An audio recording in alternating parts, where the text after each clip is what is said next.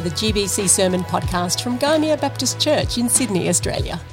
This message from our Sunday church service is part of the resources we provide as we seek to see lives changed by Jesus. You could also listen to our Big Three podcast, a conversation that unpacks three big questions raised from sermons like this one. You can find more information about Gymea Baptist Church, as well as discipleship resources and an opportunity to join us in person or online on our website, gymeabaptist.org.au. I must admit, I'm up on the stage a lot, but it's somewhat less. I like having a glass box around me over here, but two Bible readings today. One from Revelations 21, 1-5, and another in Psalm 45. The New Jerusalem. Then I saw a new heaven and a new earth, for the first heaven and the first earth had passed away, and there was no longer any sea. I saw the holy city, the New Jerusalem, coming down out of heaven from God, prepared as a bride beautifully dressed for her husband. And I heard a loud voice from the throne saying, "Now the dwelling of God is with men, and he will live with them. They will be his people, and God himself will be with them and be their God. He will wipe away every tear from their eyes. There will be no more death or mourning or crying or pain, for the old order of things has passed away."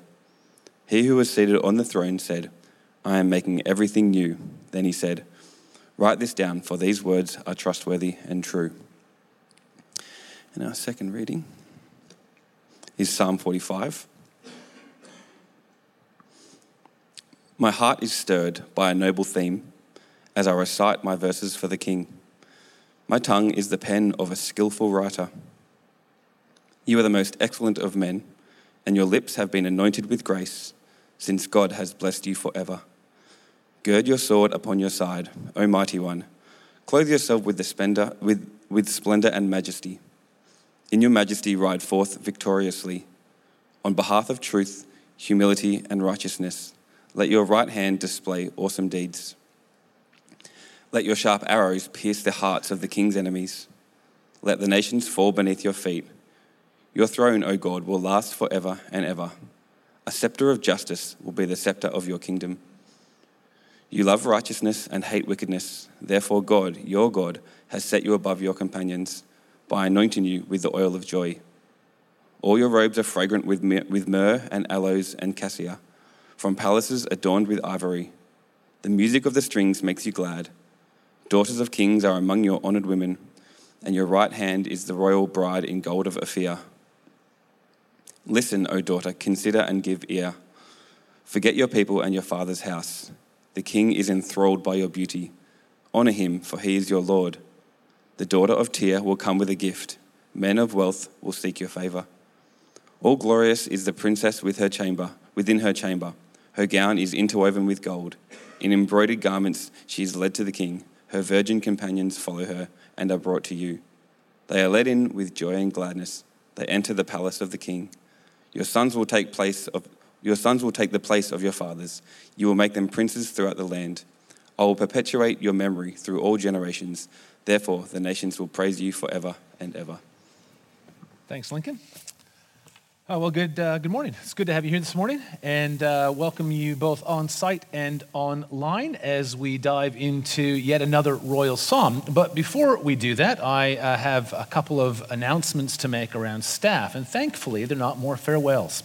It's the other way. It's the tide's coming back in, which is good. For those who've been around, you know that we farewelled a couple of staff over the last month or so, and I wrote about this briefly in the e-news on Friday, but Margie Robertson, who has been on staff for a couple of years now, serving a day a week, overseeing our volunteers, has agreed to come on 30 hours a week rather than just 7.6, which is delightful. She'll be overseeing a little bit more of the volunteer component of our ministry, but also overseeing the administration and operational sides of ministry here, which is excellent. So I'm stoked that Margie has agreed to come across. She's been at YouthWorks for a long time, so this is a pretty big shift for her, but I'm wrapped. She starts on the 10th of July.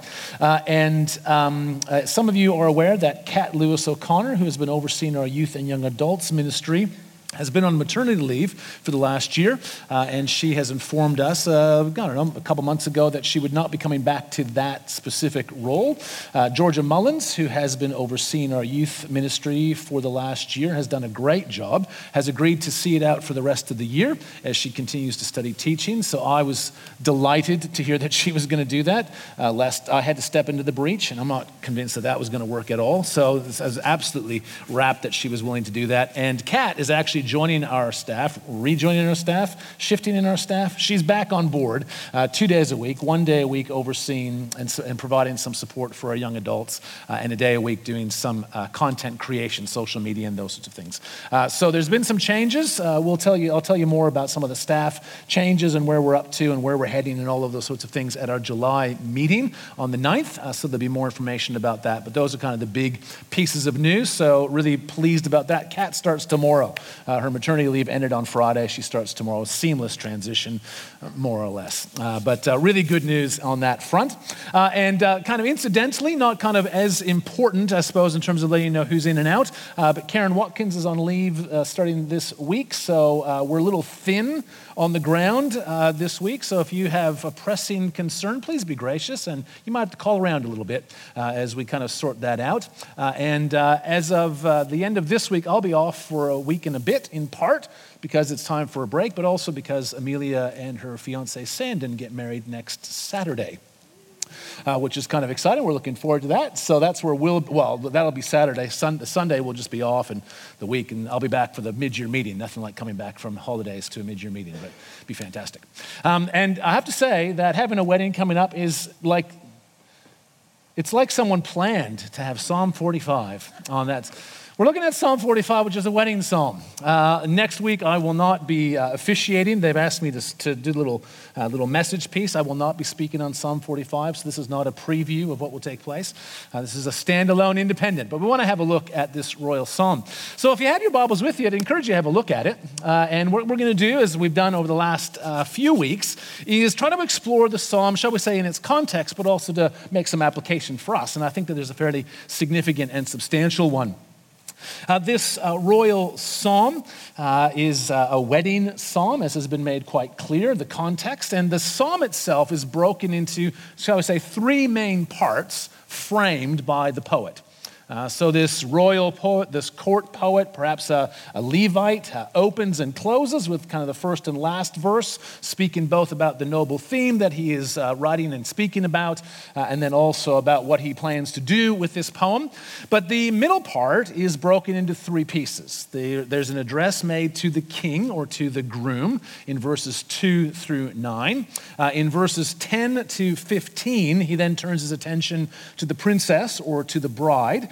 Verse 16 is a reference to both of them. The pronouns shift from singular to plural. So when it speaks about your sons, it's speaking about their children.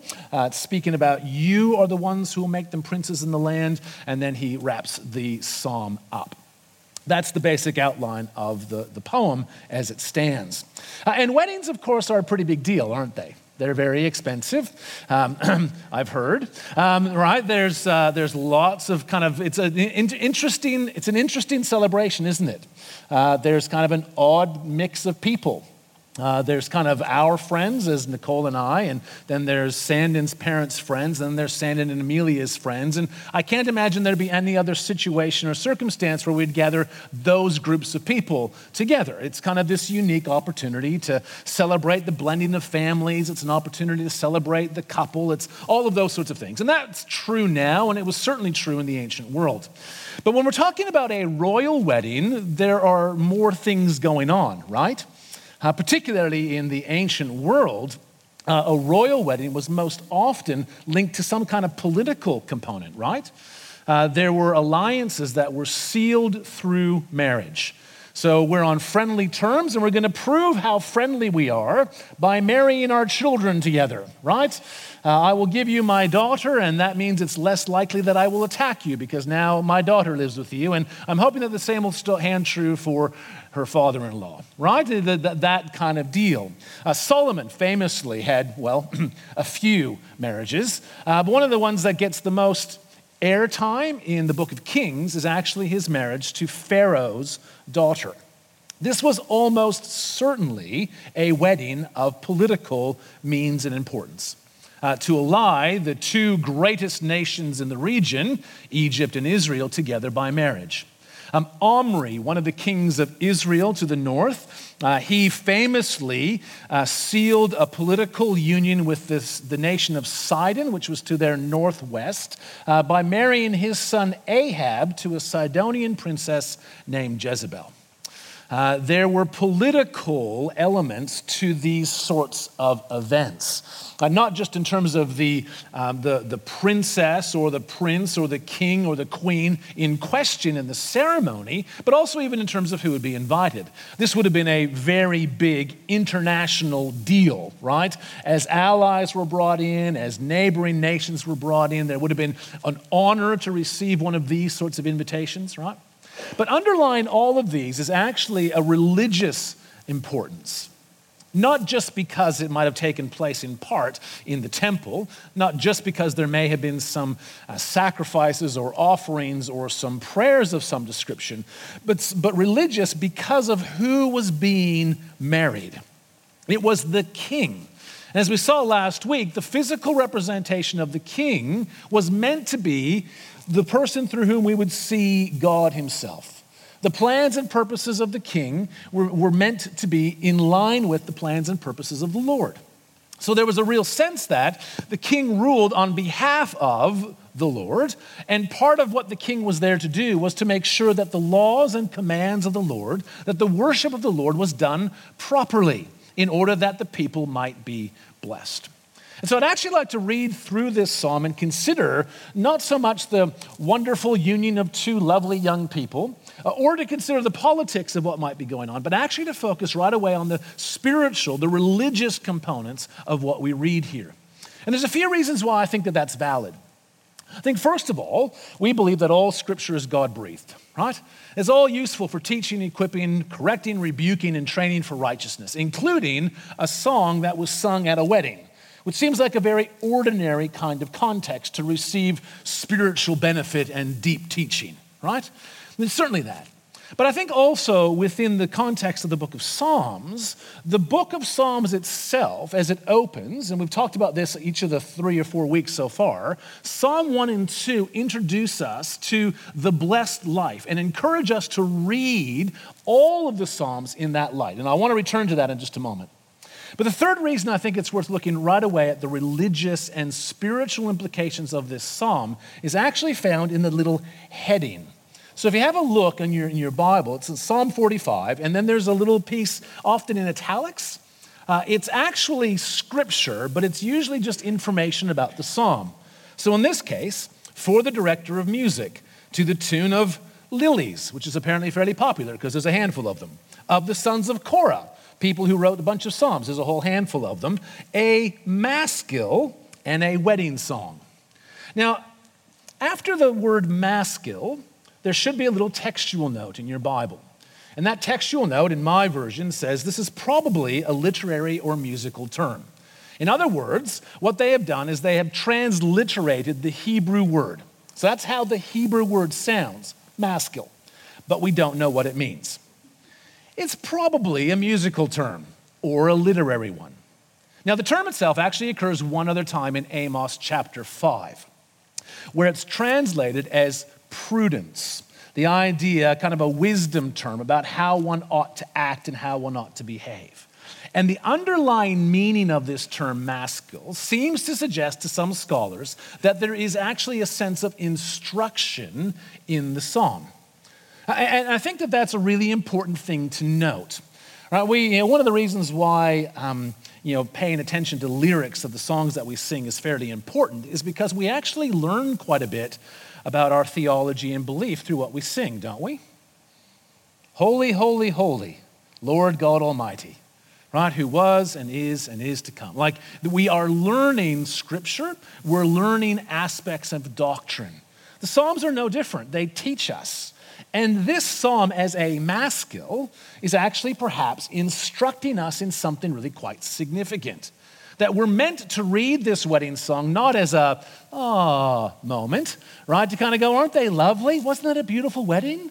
Weren't the flowers gorgeous? But to actually go deeper right away and consider what this might be saying to us as individuals and as a community. So you with me so far? So let's dive in, all right? So the psalmist opens talking about, this is such a wonderful theme. I mean, this poem nearly wrote itself. My heart was stirred, here I go, right? And he begins by addressing the king. And you got to say, he's quite a catch, isn't he? He is, in fact, the most excellent of men. Sounds like a catch to me, right? Now, what's interesting about the description of this most excellent of men is that he is not the most excellent of men because he is a hunk. We don't hear anything about his physical attractiveness. It's unlike Song of Songs, right? Rox read that at the very opening. If you go into Bible, the YouVersion Bible app, you can read that reading from Song of Songs. In Song of Songs, he's a catch because he's a hunk, right? He is a hunk and a half, in fact. That's not what's happening here. Right? Now, the king looks fantastic, and apparently he smells great, right, in Psalm 45. But apart from that, we are not told much about his personality. We're not told much about his looks. Why, in fact, is the king the most excellent of men? Well, two reasons. And they actually relate to Psalm 1 and Psalm 2. Now, we keep coming back to these Psalms because they are the beginning of the book of Psalms, and they outline for us how we are to read the book of Psalms. Quick review for those of you who haven't kind of been following along, right? Psalm 1 and 2 are a couplet, they're a pair. Psalm 1 opens with a beatitude, and Psalm 2 closes with one. A beatitude is a blessed are statement, right? It's a blessed is the one, blessed are those. It outlines at the very beginning how you are to experience the blessed life. Psalm 1 makes it pretty clear. Blessed is the one who does not walk with the wicked, stand with the sinners, sit with the mockers, but whose delight is in the law of the Lord and upon which he meditates day and night. That's the one way to be blessed, according to Psalm 1. Psalm 2 is the first of the royal psalms. And it speaks about the anointed one of God, the king. And how are you to be blessed? By submitting yourself to the Lord's anointed. Because in Psalm 2, the Lord's anointed is the earthly representation of the Lord. The plans and purposes and character of the Lord are meant to be embodied by the earthly king. And therefore, to submit to the king was not just an act of political obedience or political wisdom. It was actually to submit to the Lord. And if you submit to the king's anointed, the Lord's anointed, and you submit to his law, there you have the perfect combination of the blessed life. We'll have a look then at the king in Psalm 45. This most excellent of men, his lips have been anointed with grace since God has blessed you forever. Well, that's lovely of the Lord, isn't it? But how has the book of Psalms told us that we attain the blessing of the Lord? By rejecting wickedness and loving righteousness. Verse 7, speaking of the king. And the reason why he has been anointed the king, you love righteousness and hate wickedness. The king here is a Psalm 1 man. He does not walk with the wicked, stand with the sinners, or sit with the mockers. He delights in the law of the Lord. He dedicates himself and meditates upon it day and night. He's been blessed.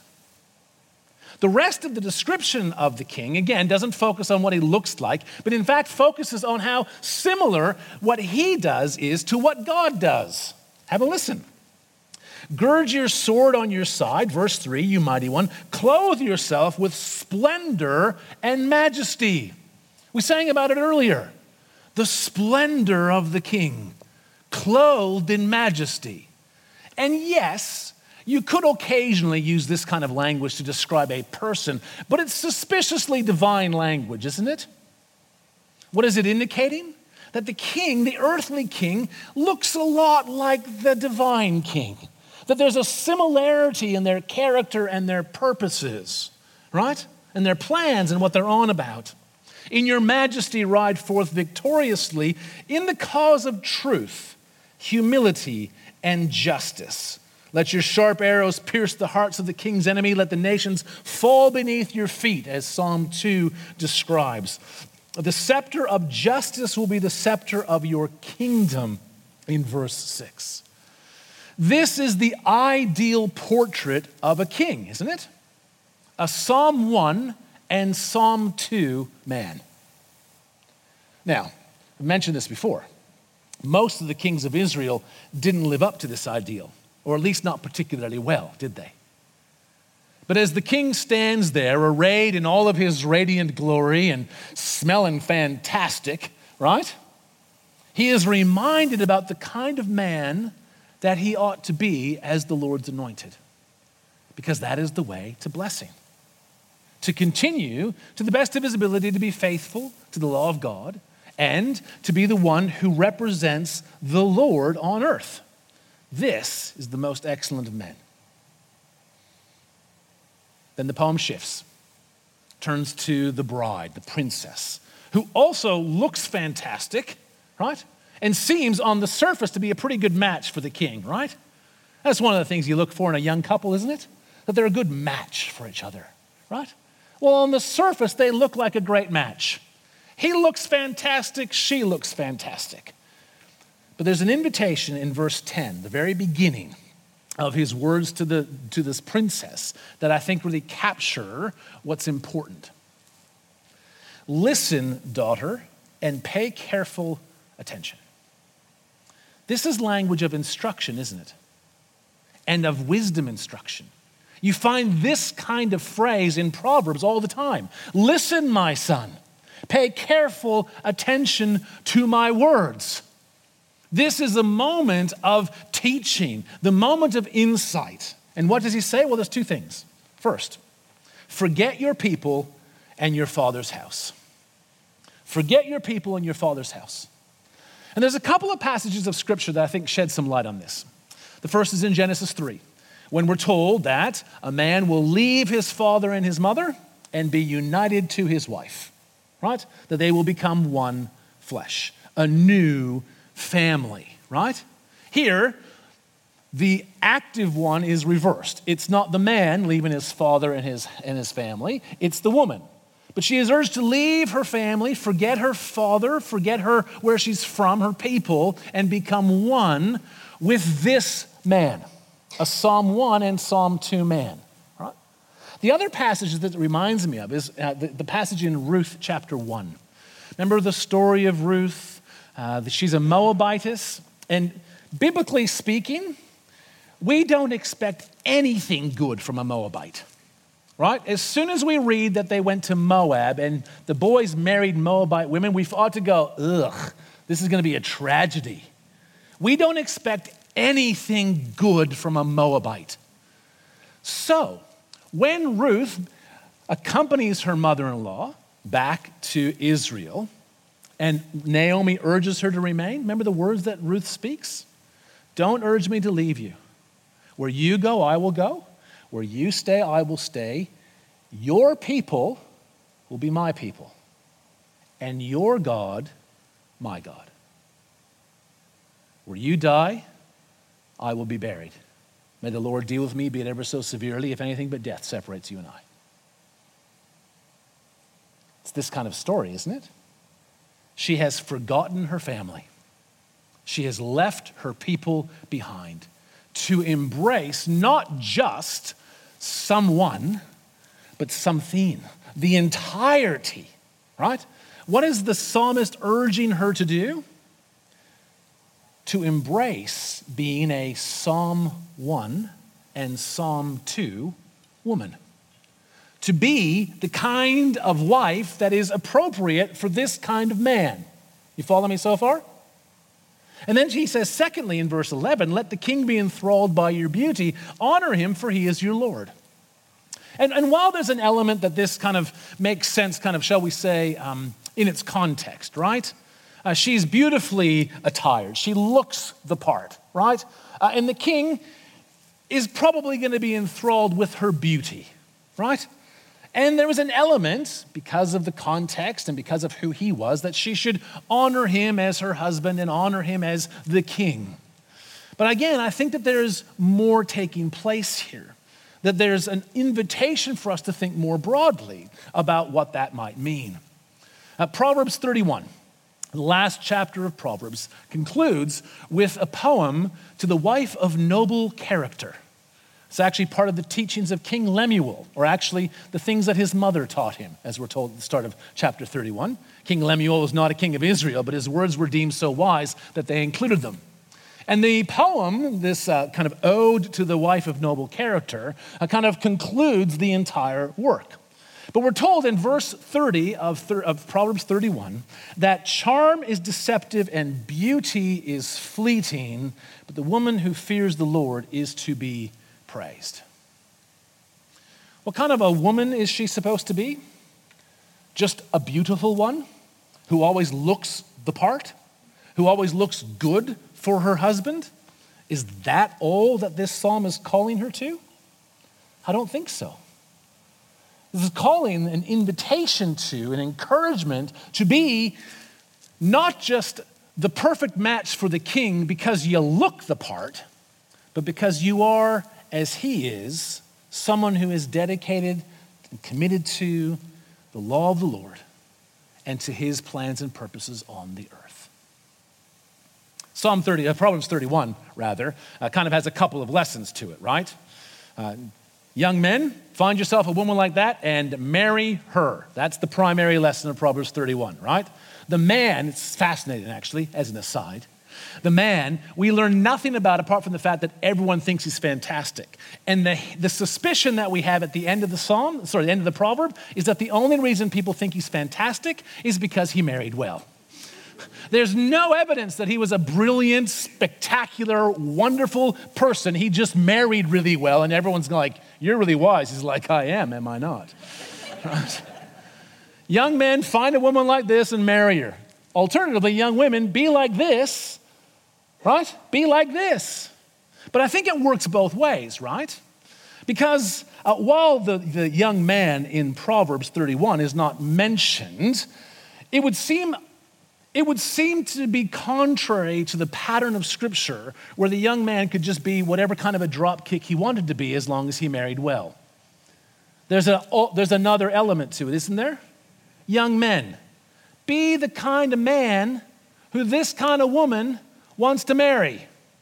Be the kind of man who finds attractive this kind of woman.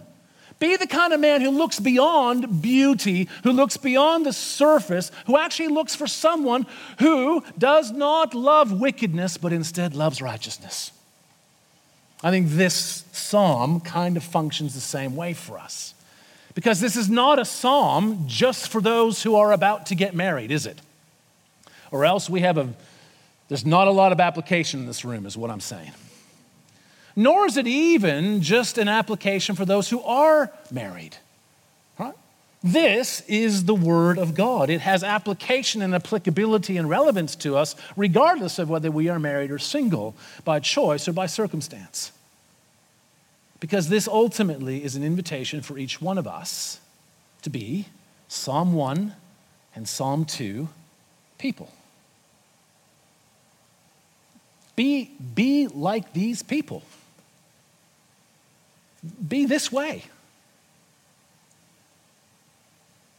And of course, the metaphor of marriage was chosen and picked up by the prophets to speak of the relationship between the Lord and his people, wasn't it?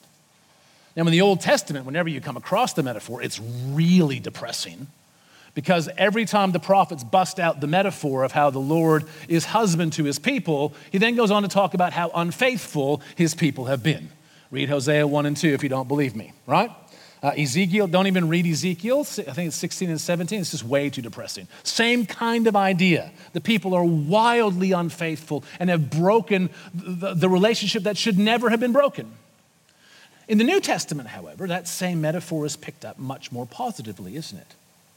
Much more positively. And I think, again, there's some importance for us to kind of think about this in the context of Scripture, Psalm 45 in the context of Scripture. Shelley read for us from Matthew 25, right? Which uses the image, right? Uses the image of marriage as an illustration of what will happen, right, when the Lord returns. And what is the urging in that? It's to live wisely and to be ready. And what does it mean to live wisely in Scripture? Well, what it means to live wisely is to be a Psalm 1 person, if I can put it that way. Wise people look to the ways of the Lord and live in His world on His terms. We are called, each one of us, to be these sorts of people. But I think on top of that, there's also an element for us communally, as a community of faith, to consider what it means for us to be the bride of Christ. Paul, in 2 Corinthians 11, a passage that we will eventually get back to in our morning congregation when we return to 2 Corinthians. In 2 Corinthians 11, Paul says to the Corinthians that he desires to present them to one husband, Christ, as a pure virgin. He wants them to be presented to Jesus as a group, as a community of faith, as those who are holy and fit, as a Psalm 1 and Psalm 2 community of faith, if I can put it that way. And so again, it begs the question for each one of us, how are we going at being Psalm 1 and 2 people? Now, Psalm 1 talks about our delighting in the law of the Lord, our willingness to focus on what He offers us rather than walking with the wicked or standing with the sinners or sitting with the mockers. Psalm 2 encourages us to look to the Lord's anointed, in our case, Jesus, and to see the perfect plans and purposes and character of the Lord and live in accordance with that. How are we going with that? Perhaps let me put it this way. If you were in Matthew 25, if you're one of the characters, right? You're one of the virgins there waiting for the bridegroom to arrive, and it's just getting super late. He's not coming. And it's so late that you started to sleep. Which ones are you? If I told you definitively that Jesus was coming back on Wednesday, A, don't believe me because nobody knows that. But if I were to definitively tell you, right, that Jesus was coming back Wednesday, are you ready? Or are you scrambling for oil? Are you ready?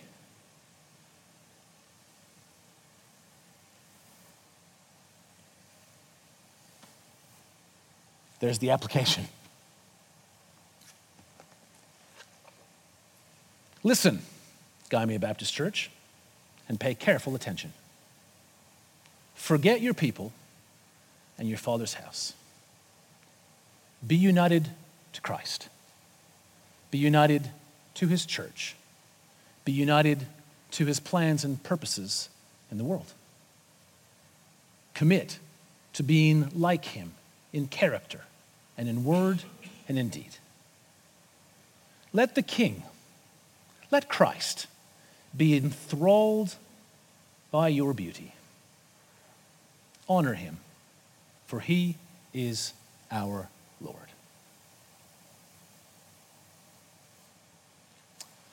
I'm going to invite Shelley and the team up. I'm going to lead us in a closing song. And as they prepare, would you join me as we pray together? Lord Jesus, we thank you that you are our great King. We thank you that you are the one husband to whom we have been promised.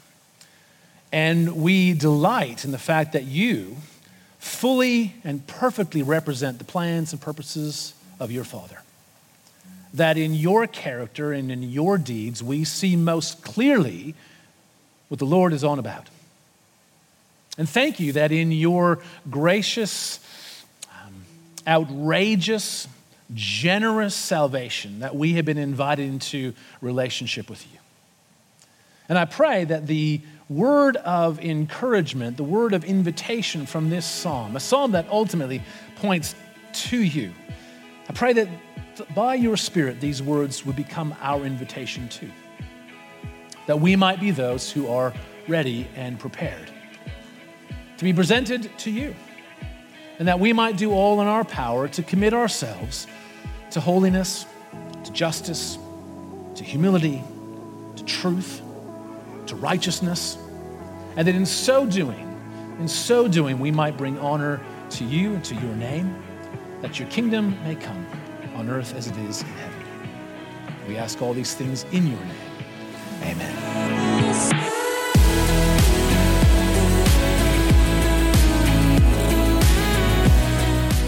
We hope this message has challenged and strengthened you, encouraged you to pray and rely on God, and blessed you today. If you'd like to get to know some of our church community, you can listen to the We Are the Church podcast, an open conversation with real people who call GBC home, as they share stories of God at work in their lives and how their lives are being changed by Jesus.